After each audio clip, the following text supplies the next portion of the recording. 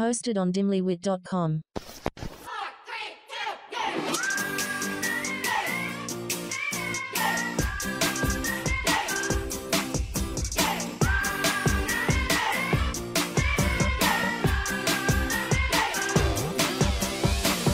My name is Dr. Daryl Appleton, and this is Feelings and Other F Words. The F word of the day is a loaded one, and it's one that I personally have struggled with for many years. I'm getting better. I promise I'm getting better, but it's one that is super heavy, and that's because we're talking about forgiveness. I know. I can already feel some of you and your energy. I totally get it. It's such a hard thing. I got to be honest. I remember everything.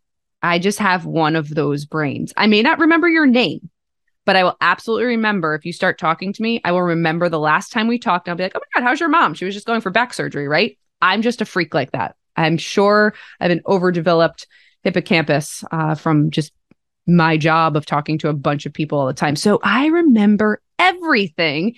And Jimmy Appleton will absolutely attest to this. I have been known to bring it all up when I need to. Things that have been dead and buried a long time. I will just say, zombies, let's go. Zombies of fights past. I call you to the table. And it's because, I guess, if I'm talking out loud and processing out loud, the forgiveness isn't fully complete. But again, I have gotten better. Now, because this is such a loaded word, we really need to figure out what forgiveness is by understanding what it's not. Forgiveness is not reconciliation. I am not talking about reconciliation in this episode. I am not talking about making things better with another person. What I am talking about is how to move forward from something, how to not let your past impact your present.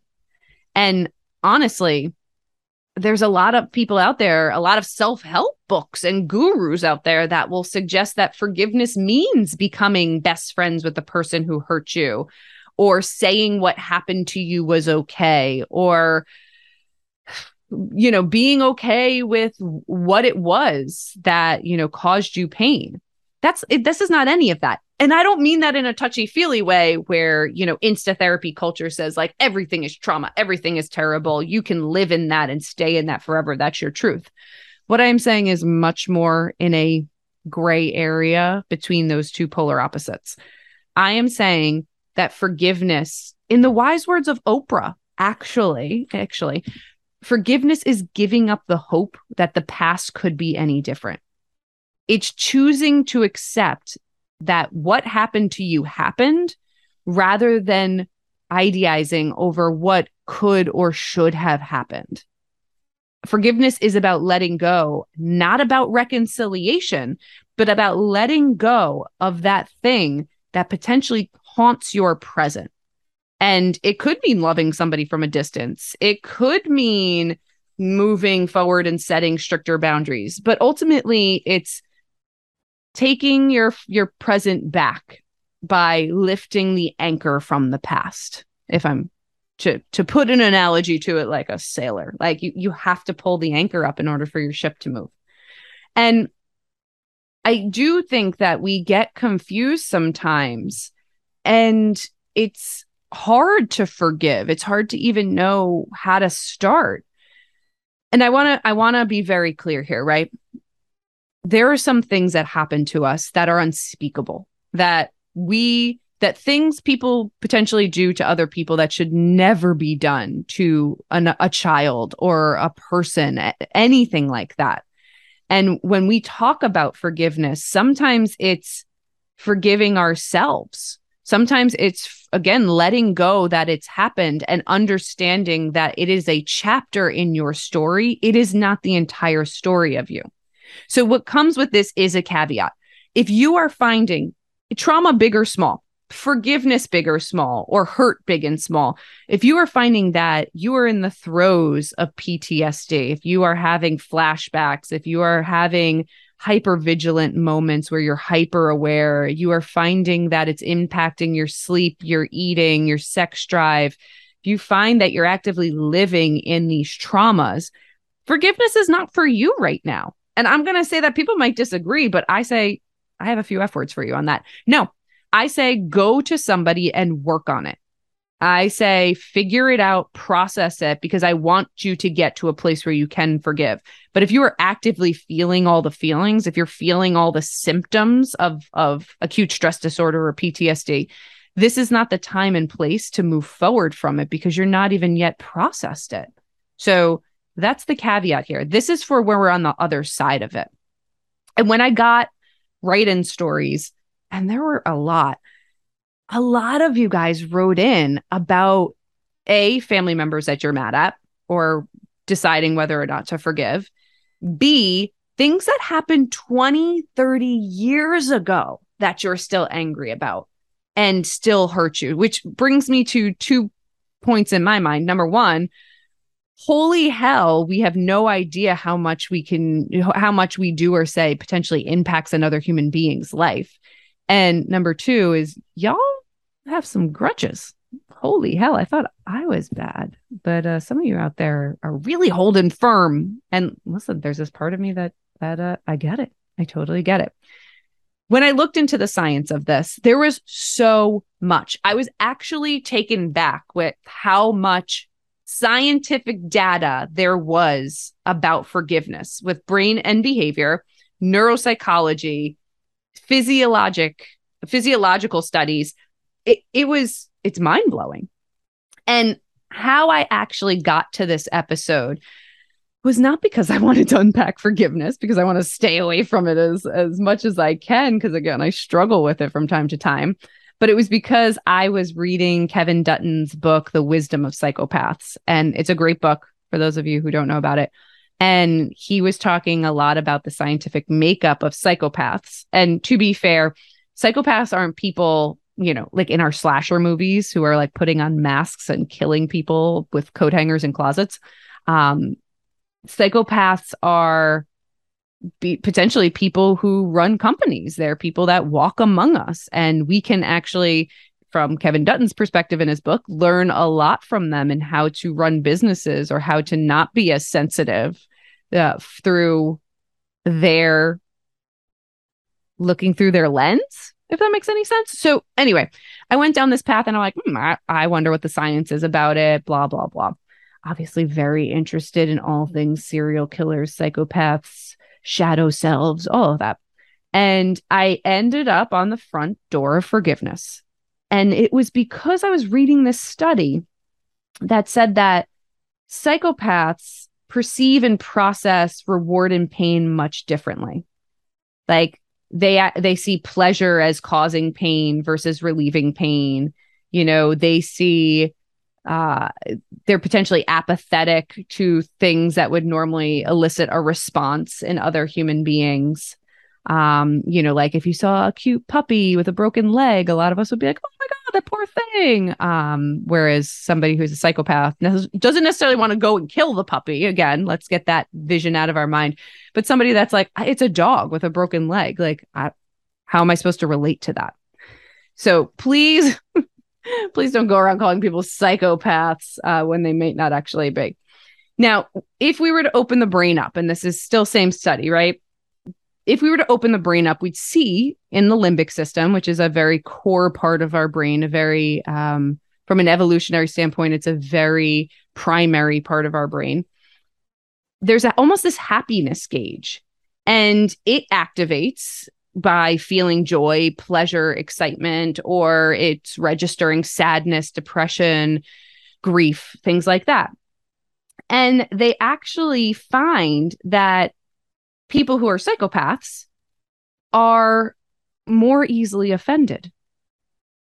They found that people who didn't have forgiveness as a trait were more likely to become agitated with things that were seemingly harmless.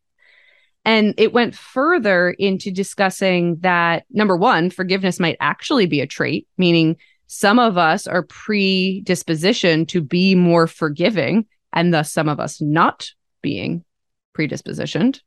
the difference between Jimmy Appleton and myself. But also that even though it's a trait we're born with, not an excuse. You can't just be like, I wasn't born with the forgiveness gene. So sorry. It is also a trait that can be altered and shaped throughout a life. So sorry, we can't get away with just saying it's how I was born. But they also found this warrior gene, and it was linked to antisocial behavior. And when I was reading stuff about the warrior gene, as I followed this trail into deep parts of Google, I couldn't understand a lot of it the first time around. So I had to like really continue to like go places with it. But what I got from it when I boiled it down is that it's linked to, it is the main link. This mutation of a gene called the warrior gene is linked to more aggression in people. And it's linked to retaliation over things that are relatively small more often than not. And when I say antisocial behavior, I mean it in the clinical sense. When we're talking about violence, aggression, not people who don't like to be social with other people. I mean it in the very psychologically clinical sense there, which is interesting all in itself, right? That forgiveness, basically, if I'm being, so the warrior gene, right? This is where our psychopaths kind of bud from in some ways.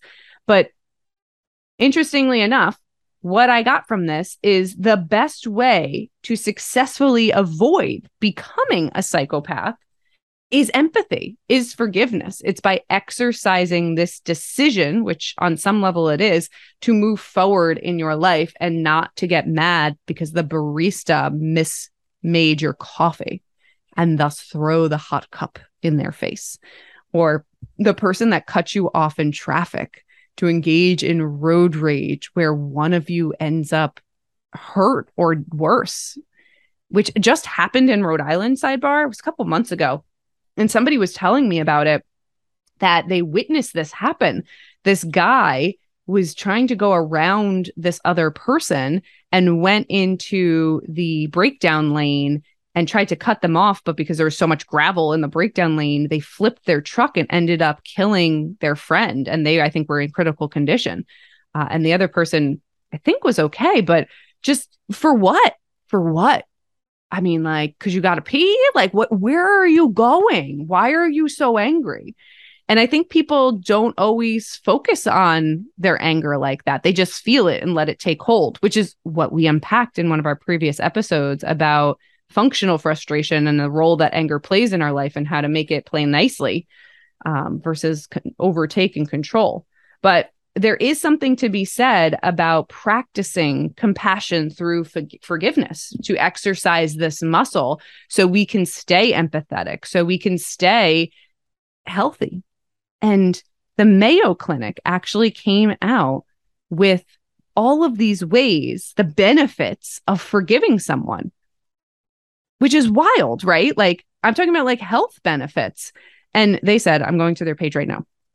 They said, letting go of grudges and bitterness can make way for improved health and peace of mind. Forgiveness can lead to the following: healthier relationships, makes sense. Improved mental health, makes sense. Less anxiety, stress, and hostility, check. Lower blood pressure, linked to stress, right? Check. Fewer symptoms of depression, fair. A stronger immune system, which, sidebar, I followed up on this one. In a study about forgiveness, it found that people who are more prone to forgive somebody had lower white blood cell counts, improved heart health, and improved self-esteem.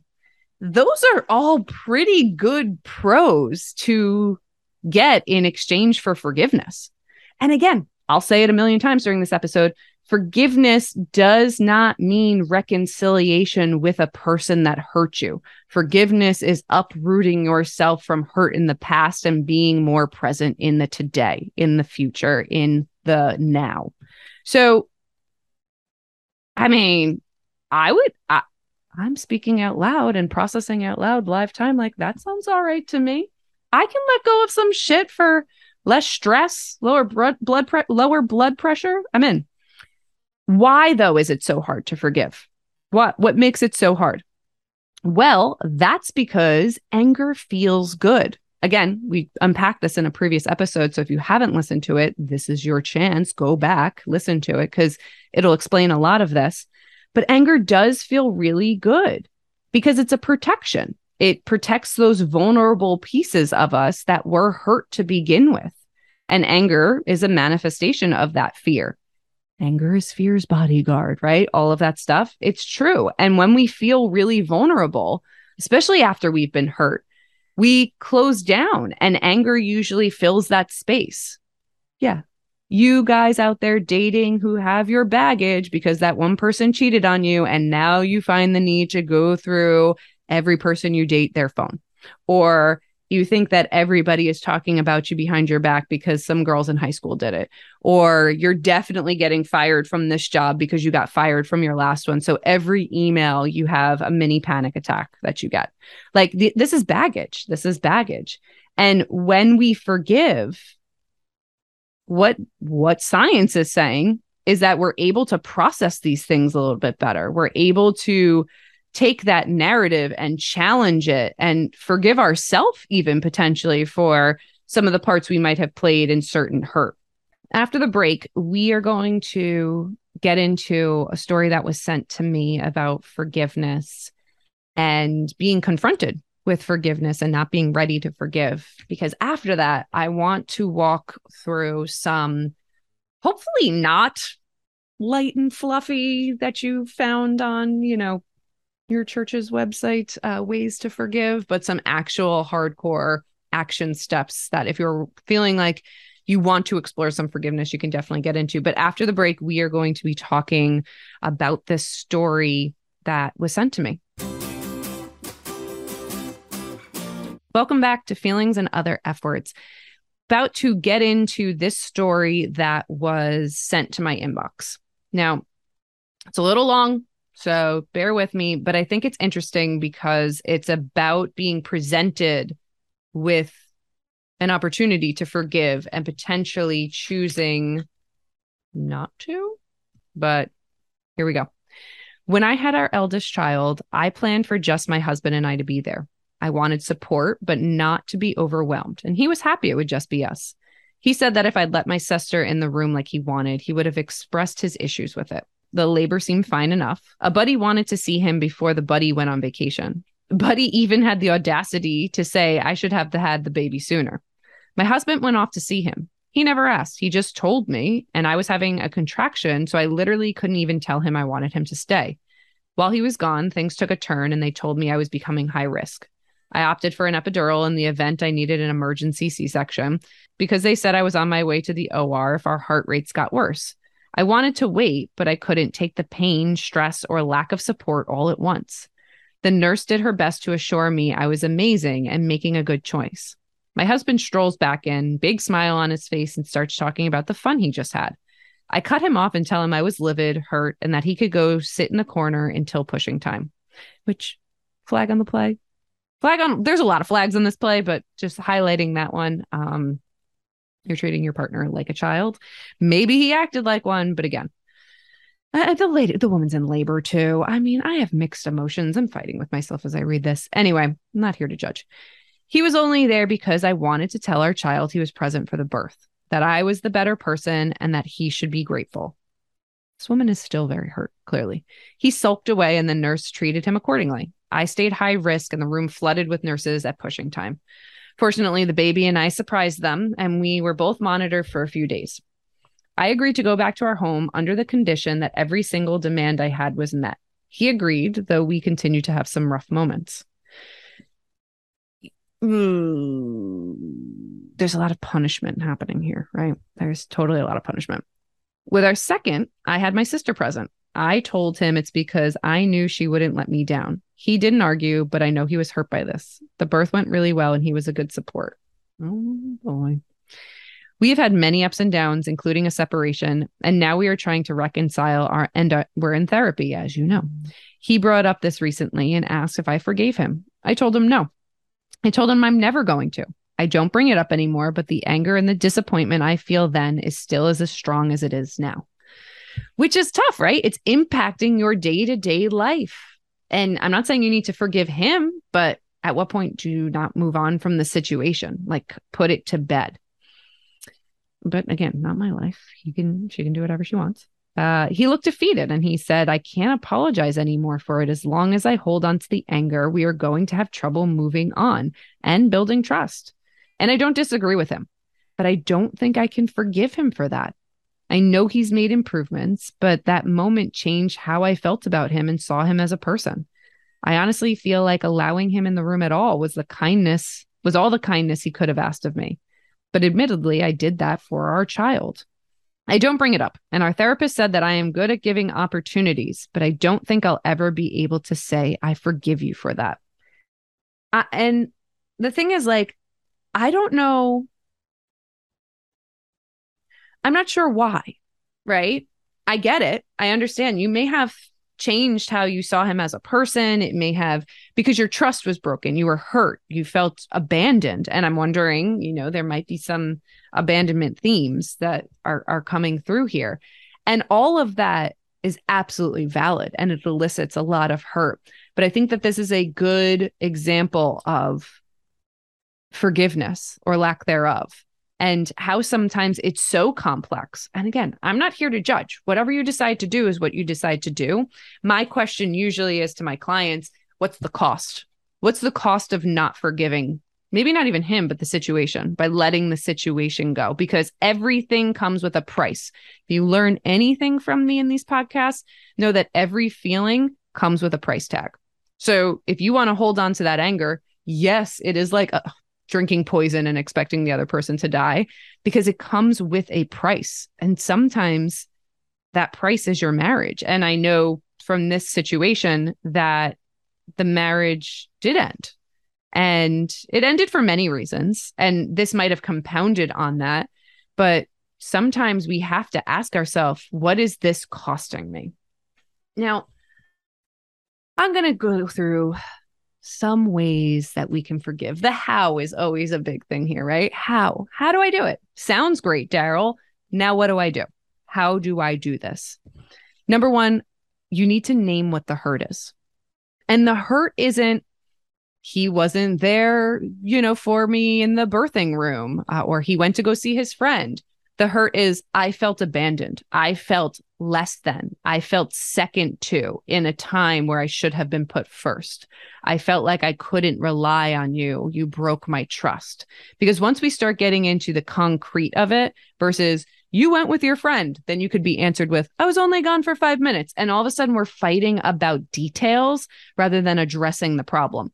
So once you name your hurt, specifically where it hurts and why it hurts, you might be better able to lean into how to fix it and the forgiveness. And I think that goes into the second thing of processing the impact that the hurt had on your life. How did it impact you? What did you see as a result of feeling hurt that way? What were the factors that were involved? I have my clients a lot of times, I like Gestalt therapy. Gestalt is it's avant-garde. It's avant-garde therapy. And I'm with it. I like a lot of elements of it. So something even like in a tangible action step of writing a letter to the person that hurt you and putting everything on that page. Say everything you need to say. I'm not suggesting send it, but I want you to get it all out. Do not leave anything unsaid, and then burn it safely with a fire extinguisher near, or rip it up and throw it into the wind or whatever, literally get rid of it. Don't hold on to it, because holding on to your anger note doesn't feel like it's going to help with any forgiveness. The goal here is almost to purge, to get it out, to reread it and feel some type of release from that. I've had clients who've tied it to rocks and thrown it into the ocean, or again, whatever you decide to do with it is okay with me. Just, you're playing with fire, literal fire, be careful. And then I want you to figure out in this third step what your boundaries are and how to communicate and honor them. Because once you figure out what the hurt is and the impact you had in your life with it or around it, then you start to see where your boundaries are. And your boundaries are going to honor your vulnerability, honor the parts of you that feel like you're a burn victim almost, right? And it hurts even to the touch, or wind hurts, so to speak, and nobody can get close to you, but allowing for a boundary to happen and to take place and sticking with it. And then there's this element of like 3 and 4 kind of. So it's more of a side step of 3. It's not necessarily like a full step, but anytime while you're figuring out your boundaries, anytime that this anger comes up, if you're committed to forgiveness, right? If that's the path you want to take, anytime that this comes up, this anger, this, in our story here, like thinking about like, right, well, fuck you. You weren't there. I want you to redirect. Imagine, and this is from my aunt. She said it to me many times over the course of my life, and I'm very grateful for her because I do it all the time. Imagine a big red stop sign. I want you to imagine a stop sign being like, stop, look both ways before you cross this very angry road, because you're going to go and you're going to spiral into something that you may not be able to get out of. So I want you, every time that you're feeling like the justifications come up, or you're feeling like you're being provoked, or you're in the middle of a fight with the person that you're trying to forgive, or a situation reminds you of the thing that you are trying to let go of, imagine that stop sign. I'm not saying don't get triggered, but I want you to stop, and I want you to respond to it rather than react to it. And that is going to be a really key piece in moving forward. And it is a process. It is one step at a time. And at the end of it, you're going to start to see that you care less and less about the thing. Doesn't mean that it wasn't impactful. It doesn't mean that it didn't happen. It doesn't mean that it's toxic positivity. But I think what we're going to start to see is, when confronted with things that feel like that situation, when I was hurt so deeply, I can see it for what it is. I don't carry around this emotional baggage. I know it's different, and I know how to protect myself. I know how to leave a situation. Don't stay in it. Or I know how to navigate through it because I have really, really great coping skills. If you're looking for some extra journaling prompts, as I know you all are, because who doesn't love a good journaling prompt? You can ask yourself things like, who can you forgive? Are you ready to forgive? And is that person me?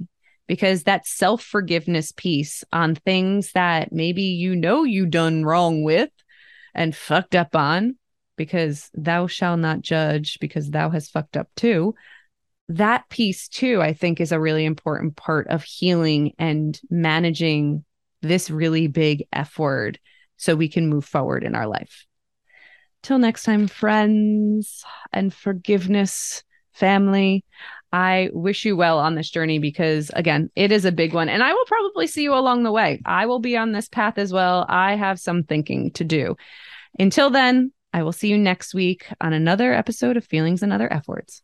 Bye. Don't forget to like, follow, and subscribe on Apple Podcasts, Spotify, or wherever you get your podcasts.